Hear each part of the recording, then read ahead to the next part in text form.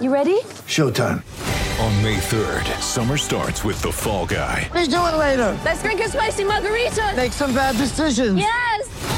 Audiences are falling in love with the most entertaining film of the year. Fall Guy. Fall Guy? Fall Guy. That's what the poster said. See Ryan Gosling and Emily Blunt in the movie critics say exists to make you happy. Trying to make it out? Nope. Because I don't either. It's not what I'm into right now. What are you into? Talking. Yeah. The Fall Guy. Only in theaters May 3rd. Rated PG-13. Here's Rudy, left-hand drive to the rack, just takes the defender under the 10 and packs it on him. Get out of here. Why, Rudy? Don't do me like that. Hi, this is Rudy Gobert, and this is your Jazz Game Rewind. Hey there, I'm Andrew Sorensen. Thanks for listening, and this is your Jazz Game Rewind. Well, the Jazz headed over to San Francisco to take on the Warriors, and they come away with an easy victory, 129-96, making it their 18th win in 20 games. And to be honest, this game was never really close. Although the Warriors did get the first basket of the game, that was their only lead. At the end of the first, the Jazz led by 14. At halftime, they led by 22. At the end of the third, they led by 31, and they will go on to get a 33-point victory. Now, sometimes when teams find themselves up by a huge lead at halftime, you often see the team let up a little bit and let the other team get back into the game. Well, tonight, the Jazz did not do that. Although they were up 22 at halftime, let's listen in to David Locke and Ron Boone to hear just how the Jazz came out of the break and still kept the pressure on the Warriors. 65-43. Clean game, only 4 turnovers in the first half. Jazz offense has been brilliant, defense has been superb. Here's a tight curl by Lee, tries to lob it up to Cauley-Stein, but Donovan comes down and helps. And that is exactly the play we walk through and shoot around. Jazz take it the other way, and Donovan Mitchell goes coast to coast for the layup and go up 24.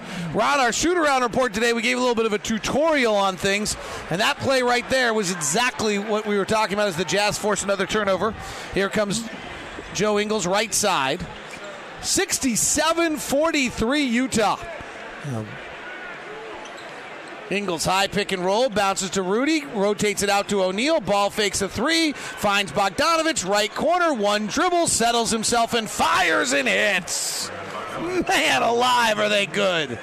27-point lead as the Utah Jazz offense just continues to be nearly perfect. Or dribble penetration, looking weak side.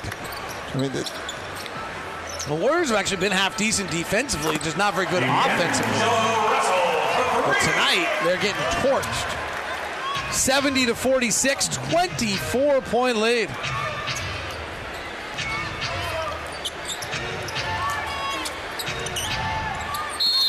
Rudy's got deep position on Cauley-Stein, and Bogdanovich finds him a foul on Cauley-Stein. Willie Cauley-Stein has not been impressive tonight. 9 points, 9 minutes, 2 points, 2 fouls, 3 rebounds. He has had almost no impact on the game. Yeah, he picked up 2 early fouls there in that first quarter. He used to fire up to play Rudy in Sacramento as though he had something to try to prove. Donovan steps into a 3 and hits. 73-46. So if you're wondering if the Jazz might blink, I guess not.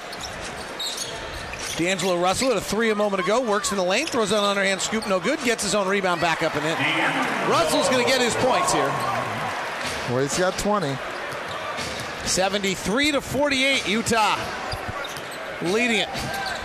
Back cut, Joe Ingles, he got it from Rudy Gobert for the layup. And Steve Kerr would like them to play some semblance of some defense. And he will call a timeout. 75-48 Utah. 9:56 left in the third on the Jazz Radio Network. Now, overall, this was a great team victory. Everyone played pretty well. No one played more than 30 minutes tonight. Rudy Gobert with the team-high 30 minutes on the floor. I'm going to go ahead and give him the player of the game. He finished with 22 points, 15 rebounds, and 3 blocks, going 10 for 13 from the floor. But we all know he makes a much bigger impact on the game than what the stat sheet really shows. And that's why he's probably going to be in Chicago in just a few weeks for the All-Star game in his first appearance. Here's Rudy, left-hand drive to the rack, just takes the defender under the 10 and packs it on him. Get out of here. Why, Rudy? Don't do me me like that. A few other things to note. Ever since the Jordan Clarkson acquisition about a month ago, the Jazz bench has greatly improved their offensive output. Tonight is no different. Coming off the bench, Clarkson with 10 points, Niang with 11 points, Moutier and Conley both with 8 points. The bench tonight combined for 51 points, which just a month ago, like I said, was not the norm, and it has become the norm and has really helped the Jazz get into the second seed, which they slid into tonight as the Clippers blow a 21-point lead to the Hawks, and the Jazz are firmly solely in second seed, and it has a lot to do with the much improved bench.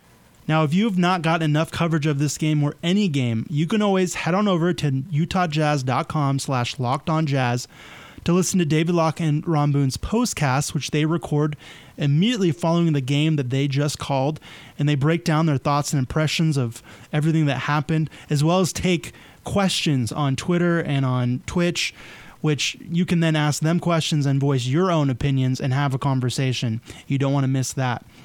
So the Jazz head home, and they have a matinee game this Saturday against the Dallas Mavericks.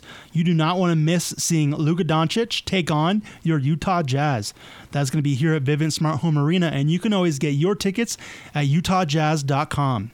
Well, that's going to do it for this edition of your Jazz Game Rewind. I'm Andrew Sorensen. Thank you for listening, and I hope to see you on Saturday afternoon.